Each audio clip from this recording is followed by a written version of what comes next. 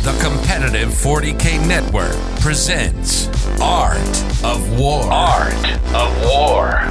Strategy and tactics. Discussions with the best players on the planet. Now your host, Steve Joll, and the Art of War coaches.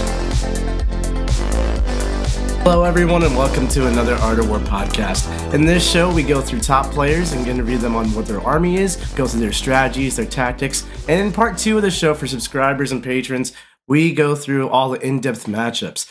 Today we have a very special guest who got top 4 at the Las Vegas Open, and we are interviewing him today with none other than the Boy King himself, John Lennon. How are you doing tonight, John? Hello. I am happy to be here. Happy to be talking about one of my favorite armies, joined by one of my favorite players.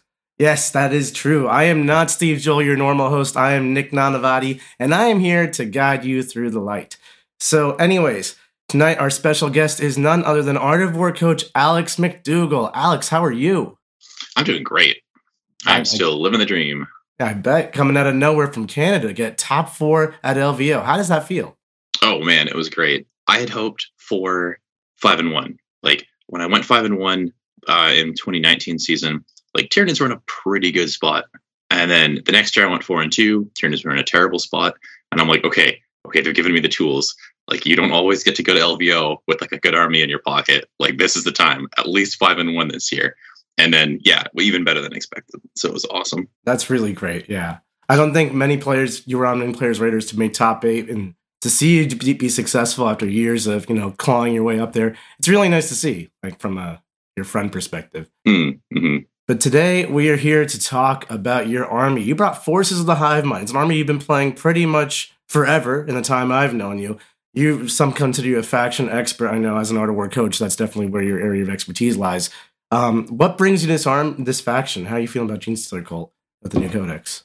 I had already been playing Forces of the Hive Mind earlier, so it was a bit of a best in faction trophy that I was gunning for with Forces. However, I do still think that the Forces list is just stronger than pure Genestealer cult, because even if you pared it down to the point where you were just like the Warlord, the Hive Guard, and the Devil Gaunts, I still think that's just too much of a toolbox and like heavy hitter to just ignore to not have in Forces. But yeah, in the new year, I'm probably going to go pure GSC for a while. I don't even know. Actually, you know what? I don't know what's going to happen. I get a Tyranid Codex in a month. Like it's just chaos out there. That's super exciting. Yeah, I think all the Tyranid fans out there are really looking forward to that Tyranid Codex. But why don't we get into it? Can you run us through your list from LVO top to bottom? Then we can get absolutely. Into after. I should have it very memorized at this point. So the Tyranid half is all Leviathan, of course, because Octarius is nuts, and it's what brings so much power to the Tyranid books. It's a Warlord Neurothrope with the multiple Warlord traits, one for redeploy, one for reroll wound or hits. It's got the Adaptive Neurolobe relic for regen CP, because we want all the CP in the world. And then I've got 2 packs. And this is a patrol. There were 2 patrols. It just worked out that we didn't need a battalion. 2 packs of Termagants with Devourers, 128, 126. The 28 becomes a to the last option. Then Warriors, Lash Whip Bonesword, and the Synaptic Link for +1 to hit. Obviously just a great little piece of tool. And then the Hive Guard, and I did take Adaptive Physiology for the -1, -2 AP Ignore, which I don't think ever came up, but I don't care. I still think that's a good tech piece. And then the Maliceptor with the Synaptic Link for reroll damages and AP on 6s. And that's it for the Tyranid half of things. And then the Genestealer cult side was Twisted Helix, because if you're going soup, we don't get Crossfire. So clearly I was going to pick a GSC portion that just doesn't care about Crossfire. I picked units that don't care about Crossfire.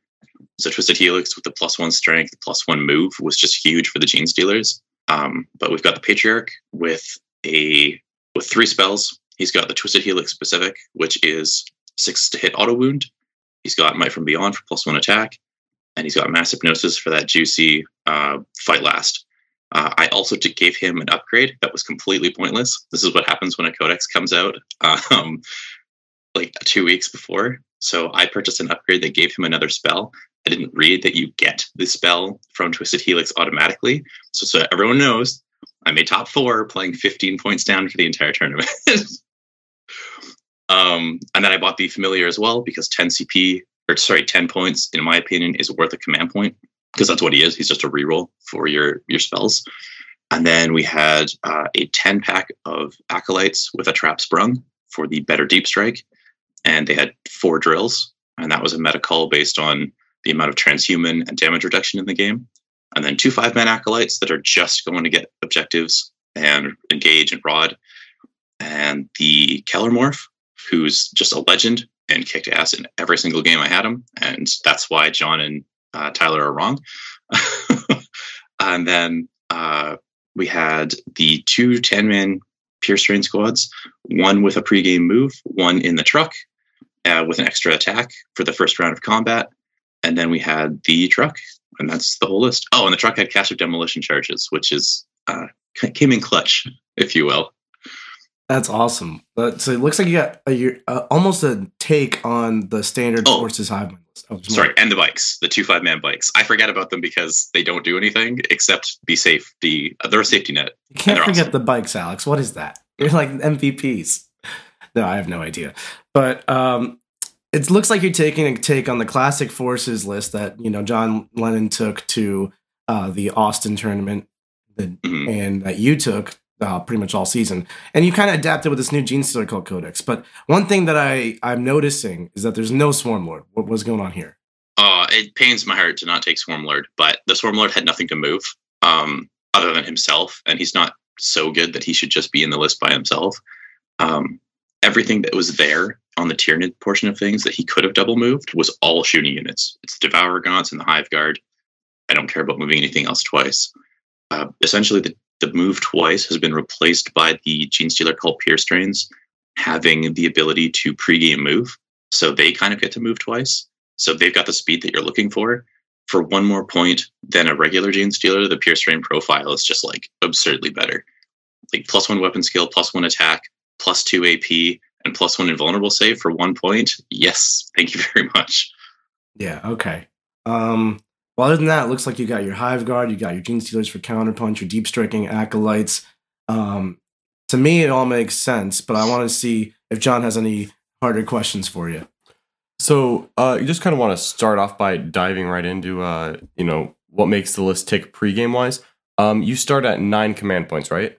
I started with 8 because I've got the Patrol, the Adaptive Physiology, and the second Warlord trait. So the Adaptive Physiology is probably the one that you're not thinking of, because I don't think you guys took it. All right, because you've got the Ignore AP on the Hive Guard. So with 8 command points, you do have some command point region in there, but can you kind of explain how your budget works for command points? Like, what stratagems do you find yourself using the most?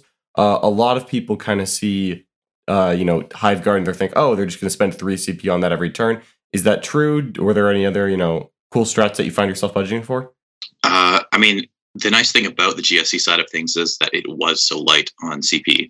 So before, a lot of it was like, okay, so turn 1, if I go really, really heavy with when it was more Tyranid side of things, you could like shoot twice with something, maybe Relentless Flurry at the same time, maybe on the unit that's shooting twice, maybe not, maybe you split them between the Hive Guard and the Devourers, and then you do it like again on the Genestealers that were sent forward by the Swarm Lord, and you Relentless Flurry again. So, we've already burned 5 CP turn 1.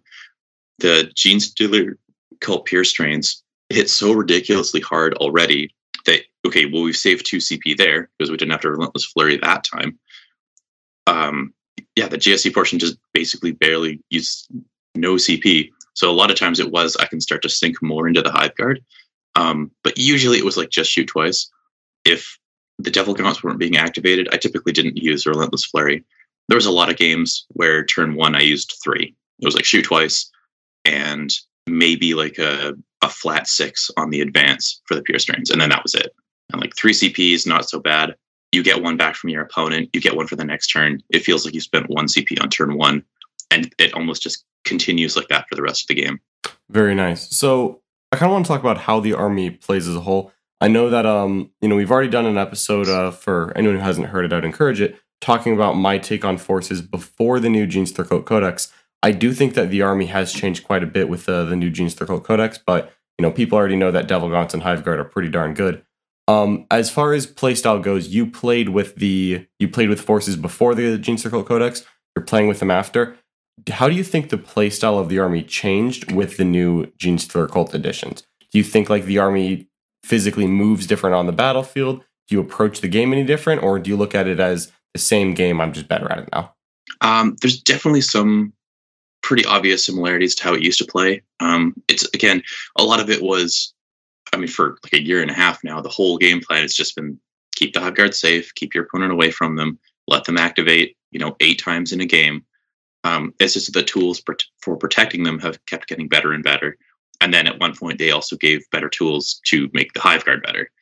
But in this situation, you're able to play more defensively because you have to sacrifice less and less to keep your opponent away from you. We've got a 140-point Genestealer squad going out rather than a 16-man at 13 points apiece, like for 168 or something like that. So we've saved 28 points there. Instead of having Hormagaunts move out, we've got the bikes moving out, and they're only 48 points, and they're tougher. And if you want, they can take up a smaller footprint, and they can do it before game. So I can wall out like the Gate of Infinity or Cult of Duplicity, like stuff that can deep strike turn 1. So you're able to commit less and less compared to the old lists, and the stuff that you're sending out there is just doing it better. Like killing 10 Hormagaunts for most things, super easy. Killing 4 bikes that can't be wounded on 2s or -1 to hit, actually have an armor save, toughness 4. Like that's still not that hard for most armies, but it's enough where they're like, I might actually mess up, only kill 2 or 3, and I'm the last guy sitting behind a wall, and he gets to zone out a second turn. Whereas the Hormagaunts, they just always all die. Like you never are like, oh, I got 1 Hormagaunt left. Like no, they always die. That's true. Honestly, I don't know why I ever bother casting Catalyst on Hormagaunts. It doesn't matter. No. It's just always gone. It's a mistake I will continue to make. So yes, you've got the improved screening game, I think. Have your secondaries changed at all with the new codex? What secondaries do you find yourself taking the most often? To the last, Rod and Engage in most games. I think it was almost all of them. And no, again, it hasn't really changed. You just are better at it. Now that the Genestealer cult can show up at 6, it's like, it's so annoying to keep them out. You tell people that, and like you can see that little switch in their brain go like, I'm not even going to try. What are your to the last options also? Hive Guard, Maliceptor, and the 28 Devil Gaunt unit. You don't find the Devil Gaunts are squishy and get themselves killed? I definitely made a mistake a couple times and did lose them. It only mattered in one of the games, which of course was the semifinals, which I lost. But a lot of times they were like brought down to like 5 models left, and I just went, okay, you're never seeing these again. That's fine. This was actually the big disagreement that Alex and I had going into LVO. I trimmed some of the cool tools that Alex had that I'll admit I do wish I had, like a Kelermorph and a second unit of bikes. And I used those points to upgrade the Neurothrope to a walking Hive Tyrant. I'm not joking, a walking Hive Tyrant, because I could make it cost exactly 3 points more than the Devil Gaunt unit. And that in itself was worth it for me. But if you can keep that Devil Gaunt unit alive, and you don't have to spend points on a walking Hive Tyrant, you do get a lot of cool tools. Yeah, basically the final debate that we had, because this went on for like literally we got the codex like a couple days early for like leaks and stuff.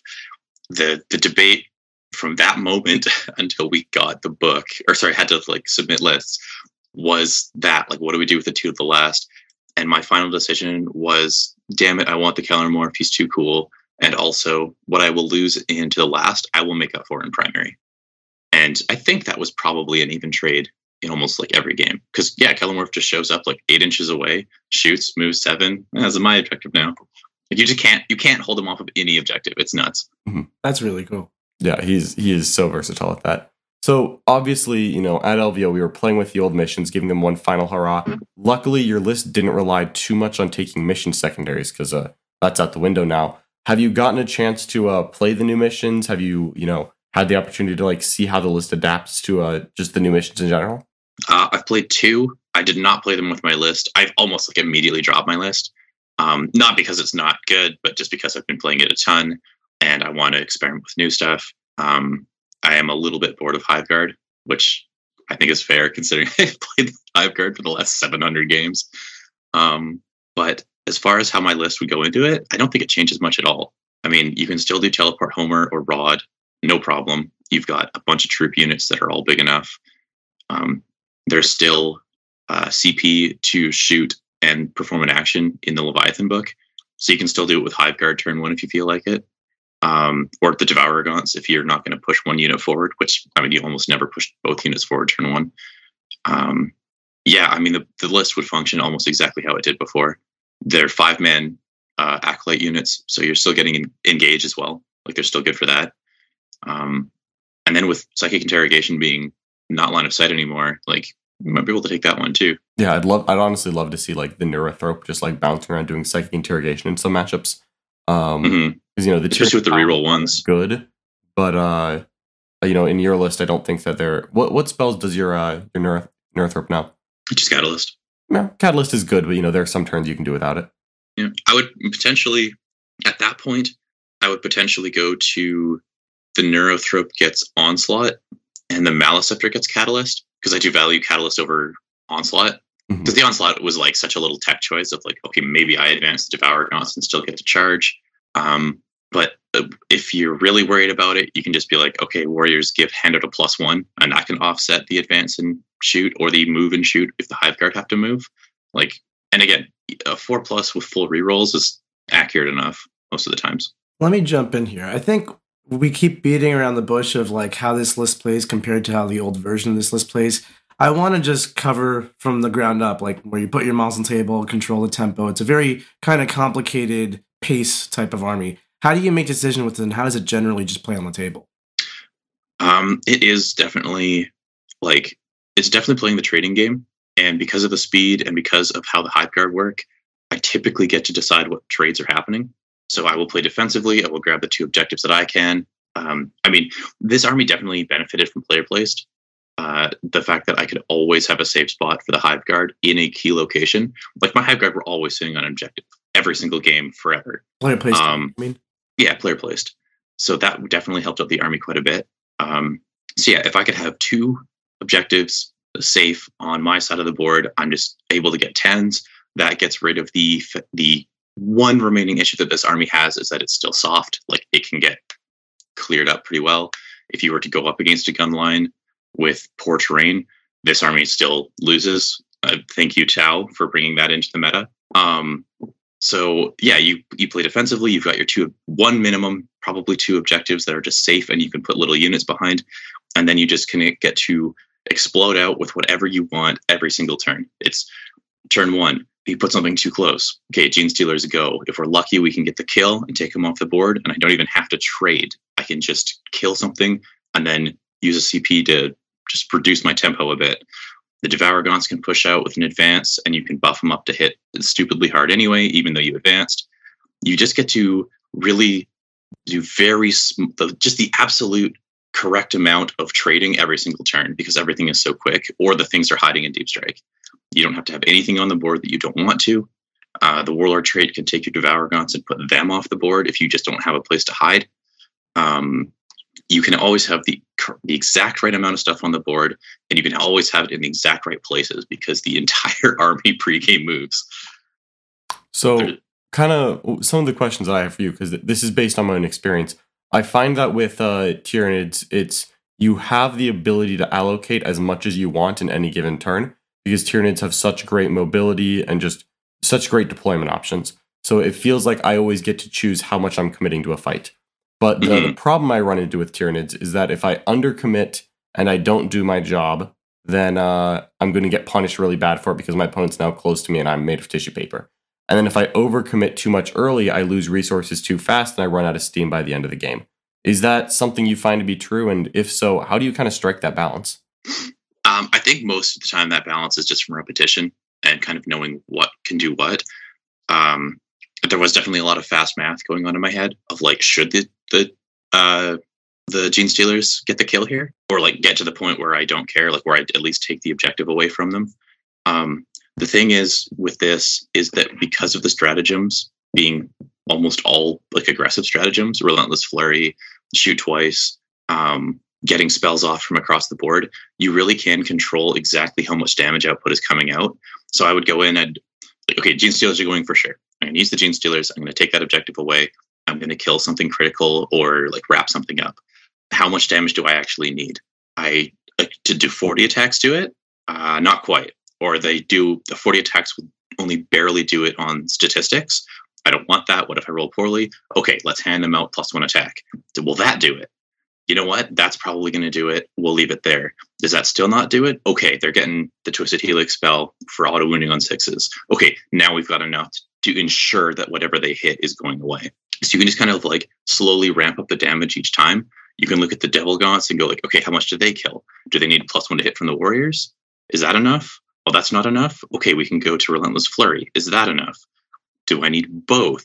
You have these like little layered stackings of damage increase as you go, and that way you could kind of always have the right amount. So it really lets you control how you trade, and then the final like ace in the hole for like, oh, I've miscalculated or the dice have gone poorly is the shoot twice. This happened, the buffs went out, everything went off. I've messed up here and here. This needs to continue. This needs to die. This needs to die. This needs to be reduced. Okay, now we're gonna shoot again. And I can split the Hive Guard infinite number of ways. I've got 6 of them.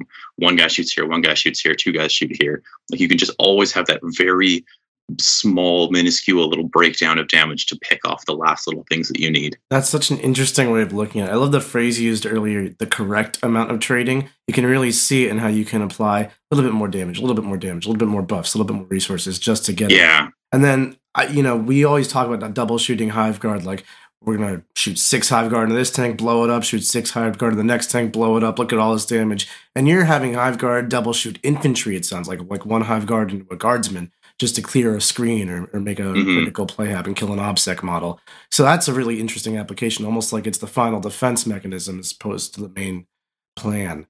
It sounds like this army is really designed to play the points and play the scoreboard rather than try to kill your opponent.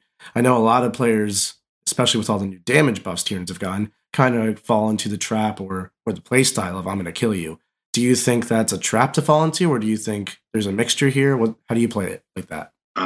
Yeah, I think if you play like Caveman, just go bash your opponent in, like it might work, but it can definitely fall apart. Like you can just fail charges, and then suddenly you've got Genestealers sitting in no man's land, and the 4+ is great, but they're not that tough.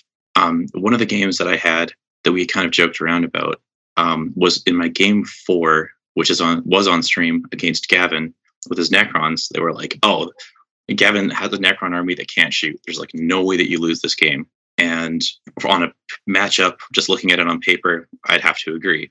But you got to respect your opponent. There's things you miss. Stuff happens. Dice do weird things. And then at the end of the game, they're like, man, that game went right to time. And Gavin got 70 points. And I went, yeah, because I played in a way where I couldn't lose. It wasn't about like, I will just go, may have had the tools to just go ham and just like scoop his army and win that way. But there's points of failure in that plan. The way I played it, I was pretty sure there was no way to lose. It was the safe defensive play where like, yes, you will score points. No, you will not ever be able to get ahead of me though.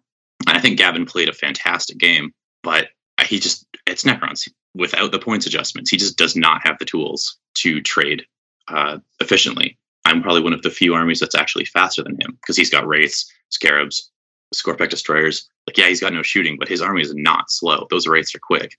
But then I get to go, well, I'm even faster because I just get to move 18 inches out of my truck. Yeah. So it sounds like you need like fairly intimate knowledge of your opponent's army to be able to construct your plan appropriately, knowing exactly how much damage to put in there and whatnot. A great place to learn about that is in the war. Yeah. I think I have to agree with Nick on that one. Just one of the things with like some armies don't really require you to have intimate knowledge of your opponent. I feel like Forces is just one of those that does. Forces always feels like you're balancing on a knife edge to me, where when things go right, they go so right. The army looks great. It plays really fun. You feel like you're in control. You've got this amazing army that requires a lot of, tactical expertise and skill to play. But then when things go wrong because, oh, I didn't know you could fall back in charge with that one thing, suddenly the army collapses like a paper bag. Alex, out of curiosity, short of memorizing every single, thing that every single unit in the game can do, because that seems kind of impractical, do you have like a list of questions or like a list of like, knowledge that you run down with your opponent to help make these decisions or, anything along those lines? I think, okay, So I'm going to go over the questions. These are the generic questions I ask like every player I play against, because I don't have the reps that you guys do. Like you guys get to play each other all the time. I definitely came into LVO feeling like pretty rusty. So I look at his combat stuff and I go like, what's the general threat range? Can they advance and charge? Just like, can I move faster than your combat units?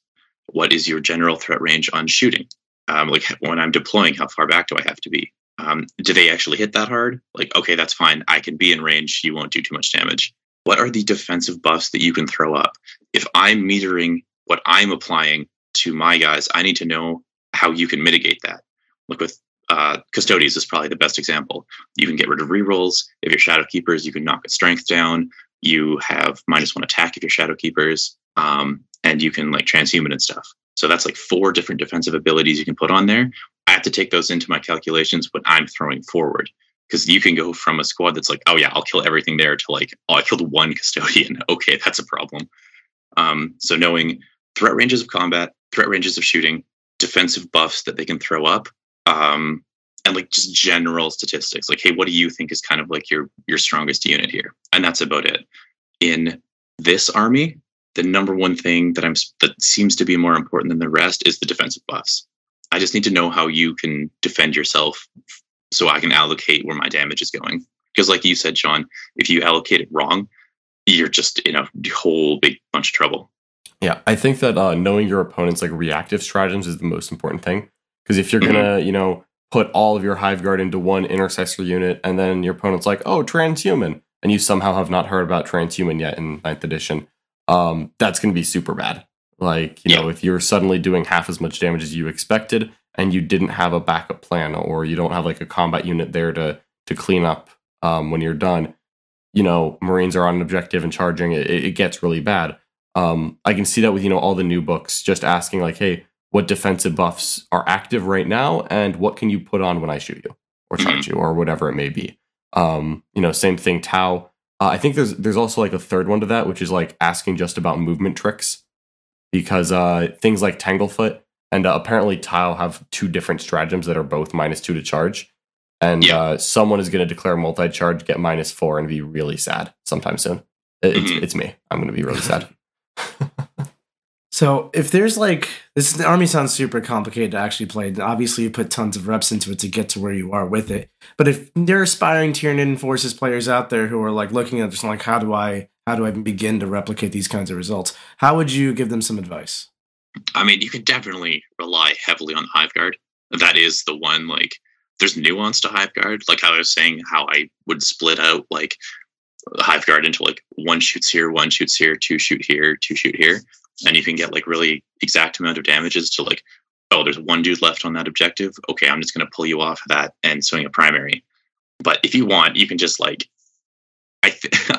unless you're like winning the GT, I think you can just like relentless flurry, double shoot Hive Guard for like 3 turns in a row, and they'll carry you a very far way. Most of it, other than that, is just knowing where your Genestealers are going to be and what your charges are going to be.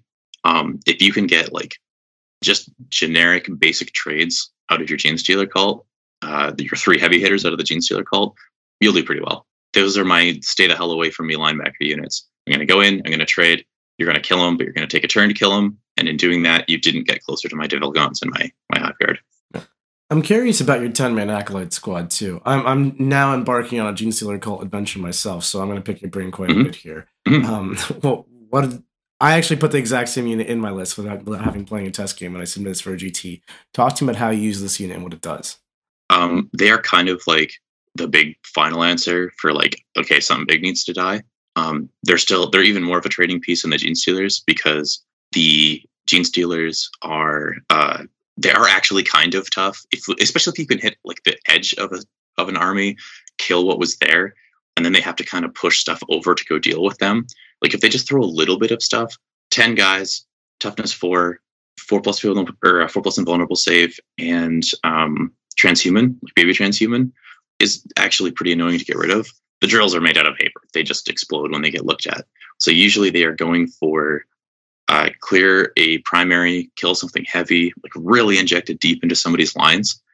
Because those drills, I mean, the specific call out on the drills was a meta call, because there was so much like transhuman, no rerolls, damage reduction in the game. I went, fine, you got damage reduction. I'll be damage 1 and just dig for mortals. You've got transhuman. Well, screw you. I don't roll the wound. That's really clever. Can you walk us through how the drills work just for the non-Genestealer players? I love the drills, even just like as a lore perspective, because they're such a unique weapon. Like basically nothing plays like the drills. So you roll the hit. If you hit, you automatically wound. So it's just a single roll. And then any 6 that you roll is 2 mortals on top of that. So on average, you go in with 12 attacks because you hand out Might from Beyond onto the unit. And then you get your 8 hits on statistics, and 2 of them are 6s. So that's 4 mortal wounds. So you're just like, here is 8 wounds. Or sorry, like 12 wounds most of the time. And then the rest of this are crazy. It's like AP 4 and 1 damage, right? Yeah, AP -4. So unless they have an invul, it's just poke. Yeah, you just scoop dudes up. My favorite part of the drill is that they made it strength ×2, but it auto wounds. I did see that. I have not figured out why being strength 8 matters, but it is strength 8 that just also happens to auto wound. Yeah, it's great. So what kind of targets? You said heavy targets, but like, are there things that you don't mess with this unit? Obviously, they're great against transhuman, getting around that 4-up, only wounding, and they're great against a variety of things with the mortals. But maybe I'm trying to think of what they can't handle. It is annoying going into Emperor's Chosen Custodes, because then they still get the 4+ invulnerable saves, and they still get the 4+ against the mortal wounds. Not a whole lot other than that, though. Honestly, they scooped Swarmlord in my game against David Gaylord. They went into a squad of rubrics and just killed like 8 of 10. They were disgusting there. I feel like the worst thing for them is actually things that are -1 to hit in combat. Because that's probably true. Your weapon skill 3, 12 attacks, and you don't really have rerolls. Now, taking out the wound part of the equation makes them more reliable than average. You know, they're more reliable than any other Acolyte weapon, in my opinion.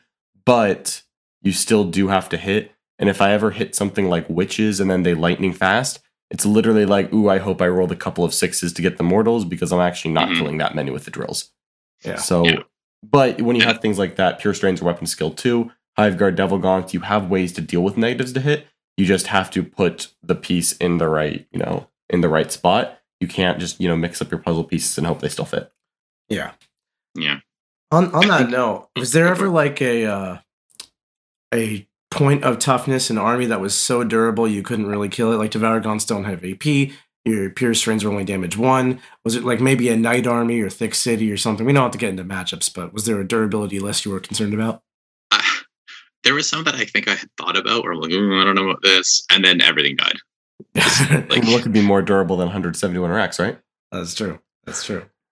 Yeah, they just killed everything. Like even in my game against Matt, Laura in the semifinals, like he was Shadowkeepers, which I think Emperor's Chosen overall is better than Shadowkeepers, but into me specifically, it's better because the -1 attack is just so annoying. When I'm charging him with Purestrains all the time, just losing 10 attacks every turn. But even that army, like I killed him down to a single tank and like 3 dudes sitting in the back corner. I killed everything. It's just those damn sticky objectives. And the fact that he played a really good game. But yeah, no, this army just kills everything. There's no breaks on it if you are playing it right and you're getting your charges. Yeah. A lot of people actually look at the Devil Gaunts and think, oh, they're AP dash. I'll just run my 2-up saves to them and see what happens. The answer is that I just take how many wounds are in your unit, and I multiply it by 6, and then I make you take that many saves. Yeah, pretty much. That's the answer. The fun fact here is that 26-man Devil Gaunt squad, if you give it the Maleceptor buff, where every 6 to wound is AP 1, that will kill a Death Shroud Terminator squad each time it shoots. That is insane. Like, it just becomes average. This is just a bunch of bolters. Yes. Eventually the math just takes over. Because somebody asked me, they were like, well, what's like, if you give them +1 to hit from the Warriors, and you give them full rerolls from the Warlord trait, and you give them Relentless Flurry, what's like the general expected output? And I was like, oh, I don't know, they hit like 110 times. And he's like 110 shots? I'm like, no, that's 110 hits. Yeah, it's bonkers, honestly. The Devil Gaunts, I mean, we've talked about them in other podcasts, but like I want to do it again. So what you're looking at here is that you've got your full rerolls to hit, so you hit about 75% of the time, and then every 6 to hit is 2 additional hits. So I think 26 Devil Gaunts is it's 78 shots? Yeah. And you get, right about 110 hits, and then you wound however you wound, you're rerolling ones. It's just so many dice, and people I don't think recognize that until they physically experience it. Like I always tell people the Devil Gaunts do. Like, how often have you told people all these buffs I can put on Devil Gaunts? And they're like, okay, and then they walk like a rhino in range, and they're surprised when it just gets obliterated. Mm-hmm. It's one of those ones where the numbers get so absurd that people just don't really like their brain breaks. It's like when you used to describe old Genestealers to people back in 8th edition, and you're like, okay, so I'll move 18 when I use the Kraken strat to double my advance, and then I'll move them again with Swarmlord, and I'm going to use that stratagem again, so I'm going to go another 18, and then I'm going to charge you, and then I'm going to overrun, and then I'm going to pile in again. And their brain just shuts down. They don't realize that what you described to them is that, yes, I'm about to move 65 inches in a single turn. They're like, yeah, real fast. I get it. And then it happens, and you've gone from one corner of the board to the other, and have wrapped a character on the back of their lines. And they're like, what the hell happened here?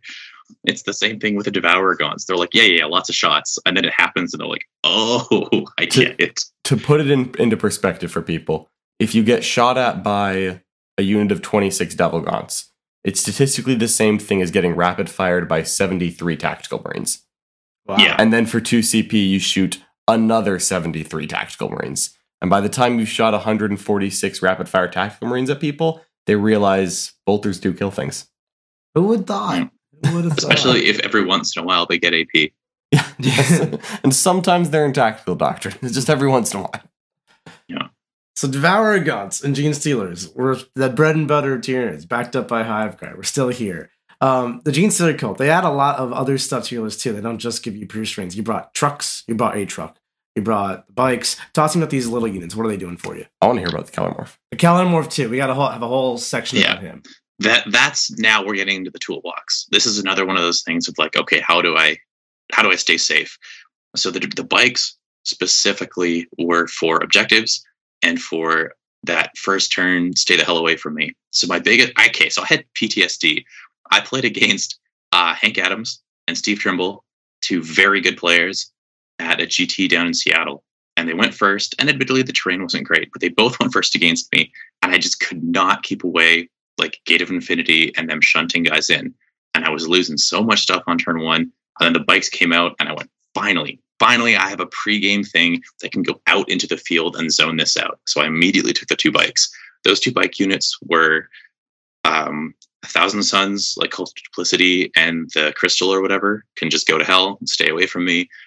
Gate of Infinity, to jump if any orcs were doing that. Anything that could just immediately put pressure on turn one, just go away. The bikes are going to eat this up, and it doesn't matter if I go second. That was my go second defense. That's because Tyranids love to stall in general, the style list. Yeah. The only downside this army has is don't hurt me. I am not tough. So just stay away from me. Yeah, some of my hardest games have always come down to my opponent goes first, and then they run at me with a fast, aggressive army that wants to start tapping me in melee. And if they're able to connect too soon, or I can't kill them in time, or I can't move block them sufficiently, or make a mistake, that's always where I have my hardest games with forces. And literally any tool that makes that scenario easier, 100% slam it into a list every time. And then the truck was, it was mostly just there for, you can't have too many guys on the board, you just run out of space. Or if there was an army that actually had indirect fire, that would have been an issue. It's nice to have the truck, or the truck, just to keep the Genestealers safe. They can explode out for 18 inches because they get a little boost of movement from the truck. And then after that, it's literally just either a backline objective holder, or let's go play bumper cars and just annoy people, because it has a -1 damage reduction. It was really funny throwing that into Custodies, and they're like, oh man, this thing's actually kind of tough. That's hilarious. I'm going to use that. I have 2 trucks. I feel like that's one too many, but we have Nope. I just played a game against Custodies with 2 trucks and a Rock Grinder. I was playing pure GSC, and they were great. It was the same thing where you're just I'll bump into your, even that big, huge bike captain that Custodies have. I'm like, yeah, gotcha. And then he's like, okay, I hit 7 times. I wounded 5 or whatever. Oh, I made 1 save. 4 damage. Okay. I'm stuck in combat for another turn. Yeah. Do you want to solar watch him? We'll save all that for matchup talk for part 2, where the patrons and subscribers to our website or our YouTube members now, we got all this stuff on YouTube. You can all check that out and subscribe, get access to part 2 of this podcast, along with Down Under and Unbroken. And then the last piece, the Kelermorph. Oh, this is what I've been waiting for. This is the best. Yeah. One. The Kelermorph is so good. His rules are broken. And people, I remember he came out and people were like, just talking bad about him. They're like, oh, he's not too damage anymore. Like, mortals are nice, but they're inconsistent. But like, just walk us through what he does, because a lot of people don't know new GSC. He is a character with trash stats, other than the fact that he's ballistic skill 2. His pistol is 2 shots, but there's 3 of them, so he has 6 shots.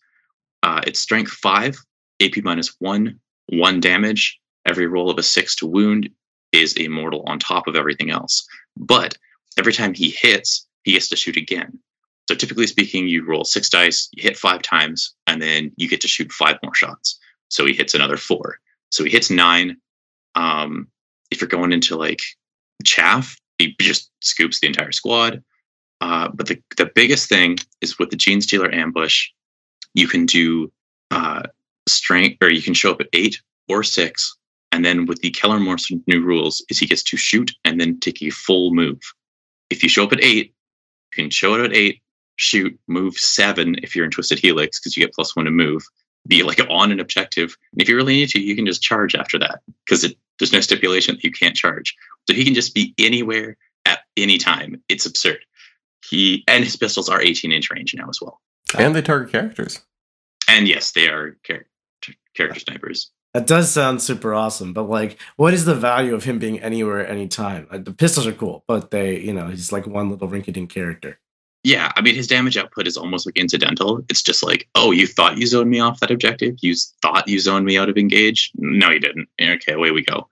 And he'll just like zip in behind lines. He's also like weirdly durable now, because before, usually he would show up, shoot, maybe get a character, maybe kill something else. Maybe you would spend the stratagem back in the old Genestealer Codex to shoot twice. And then he dies. And now you're like, well, I was 18 inches away, which is actually pretty safe. I shot you, and then I moved 7 inches backwards behind a wall. And you don't get to interact with me anymore because I'm like 22 inches away from you and you can't see me. And the next turn, you just step out, shoot, step behind the wall again. So you can just continue to rack up damage. Or again, he can just be like, I'm like inside your lines now, and I'm on an objective, and you thought that was safe. And also I'm going to charge your character and then die and then shoot on death, kill that character anyway. That's super cool. I actually really like that. I kind of am sad I didn't put 2 on my list, but the one I did take does have the fancy Kelermorph pistols that are strength 6, AP3. Would you ever consider running those? Yes, I already ran one in my game and it was awesome. I dropped down and just like aced a bike, like a Custodes bike. I was like, that one dies. Get out of here. That thing is so good. The thing to remember with him is that it's heavy, so he does take a -1 penalty, and also he doesn't get to target characters with those rounds. But at that point, you're just dealing him for like, yeah, he'll just scoop that entire Custodes squad. I don't like -1 to hit. That makes me sad. Well, if you're pure Genestealer cult, you can always use Crossfire to get the +1 back. But unfortunately, with Alex Forces, he can't take the Relic or Crossfire. But if you're going pure Genestealer cult, the Kelermorph has there's ways around that. And the strength 6 -3, flat 3 with exposed as well. Strength 6 with +1 to wound is real good. Well, yeah, who'd have thought? Alex, you said you're experimenting with pure Genestealer cult. Why don't you give the viewer or the listeners a taste of what that looks like? Just what your ideas are. Oh, man. Okay, these are all unrefined. This is not the Forces list that's like tuned to perfection. I've got about 3 different ones that I'm looking at. I'm looking at a full bike list in Pauper Prince, which has kind of got like a full random set of characters, seemingly random. So Pauper Princes is the +1 to hit in combat. You give all of the bikes the power weapons, so they're actually not bad in combat.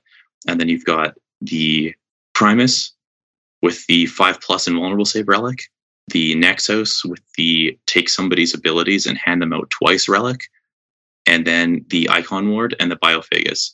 So you can have your bikes sitting on a 5+ feel no pain, 5+ invulnerable save, natural -1 to hit, and 4+ armor. Every turn, the Icon Ward can get them back up again, because you can give them Summon the Cult, which is gross because when you take damage, you just sack them onto the quads, which are 4 wounds apiece, and then you just give yourself 8 wounds back to the squad. Yeah, it's great. And then, of course, what you're handing out from the next house at infinite range is reroll ones to hit, wound, and a 5+ invulnerable save, because the Primus has the relic. Is it the best thing yet? I don't really know, but it's a lot of fun, and it can play surprisingly defensive. You just got these big squads of 10 bikes out in all directions grabbing the objectives, and you want to take them off the objectives, but you also don't want to spread your fire out, because the Summon the Cult works on all of the units within range. So if you kill 4 bikes in each unit, and I get 6 quads back, I've just put on like 140 points and 24 wounds of model back on the board. Why didn't we record this podcast before my list submission? The other one is a Myriad Cult, just like an all-comers kind of very balanced list. The one I took had a couple things that I already would have dropped out of it, but yeah, it's all the ones. It's baby transhuman. It's your industrial weapons don't take penalties to hit. It is pile and consolidate 4 inches, and it's reroll 1s and 2s on your cast. And it was fun. It was just like I had the rock cutters because they don't take the minuses to hit. So the fact that they're power fists and take a -1 is ignored. It's like somewhat durable with the ignoring or with the baby transhuman. And it was like 2 units of rock cutters, unit of Purestrains, couple bikes, couple trucks, 3 packs of neophytes. It was very much like a little bit from everything in the codex, and it performed pretty admirably. I threw it up against new custodies with the points drop, like 9 bikes, Trajan, and I think I only lost the game by like 5 points. Nice done. So my last question for you is going to dial it back to the forces list. I know you said that you're moving on from it just because you've played Tyranids and Hive for a while, and you want to try out Pure Genestealer Cult in this new season. Do you think you would make any changes to that forces list if you were to bust it out again? Obviously, Hive went up 30 points, but it's still not a massive change. Would you change the direction of the list at all, or would you just about keep it the same, just tweak points to get it back to 2,000? Yeah, so it's really easy for me to take it back to 2,000 because I drop a 15-point upgrade that does nothing. So I only need 15 points to find, which is like, I was only 1997 or 1998 on my points. So it would just be dropping 2 Devouragons. I drop 1 out of each, and then we're set to go, and then nothing changes. As far as the missions are concerned, I don't think it needs to change. I still have 2 5-man Acolyte units for rods and teleport homers. Engage didn't change for me because I don't have a Lictor. Like, it's not like the Lictor is suddenly useless at those. No, I think the list stays exactly the same. That's awesome. You're happy with the Malice Scepter and the Hive Guard hanging out together and stuff? Yep. A lot of points. It's so easy. It's easy to last. Yeah, it seems like a lot of points, and then you throw your damage D3 weapons at people, and you're just like 3, 1, no, 3, 1, no, 3. Like every time you convert, that you just see the soul leave their body. So I've been on that, and yeah, my soul has left my body. Yeah. All right, John, you have any more questions for Alex? I've got a couple, but as always, I'm going to save them for part 2, and I'm ready to move there. That's right, listeners. Part 2 is where we have the good stuff. Alex talks about how he approaches each individual matchup with this army. We're going to go through Custodies. We're going to go through Admech. We're going to go through all of the top armies in there, including Crusher Stampede. So check it out. That is for War Room members. That is for YouTube podcast people. There's so many ways to get this podcast now. Check it out. Thank you for listening, and we'll see you all later. Like what you just listened to? Check out Art of War Down Under and Art of War Unbroken on the competitive 40K network. The Art of War 40K.com.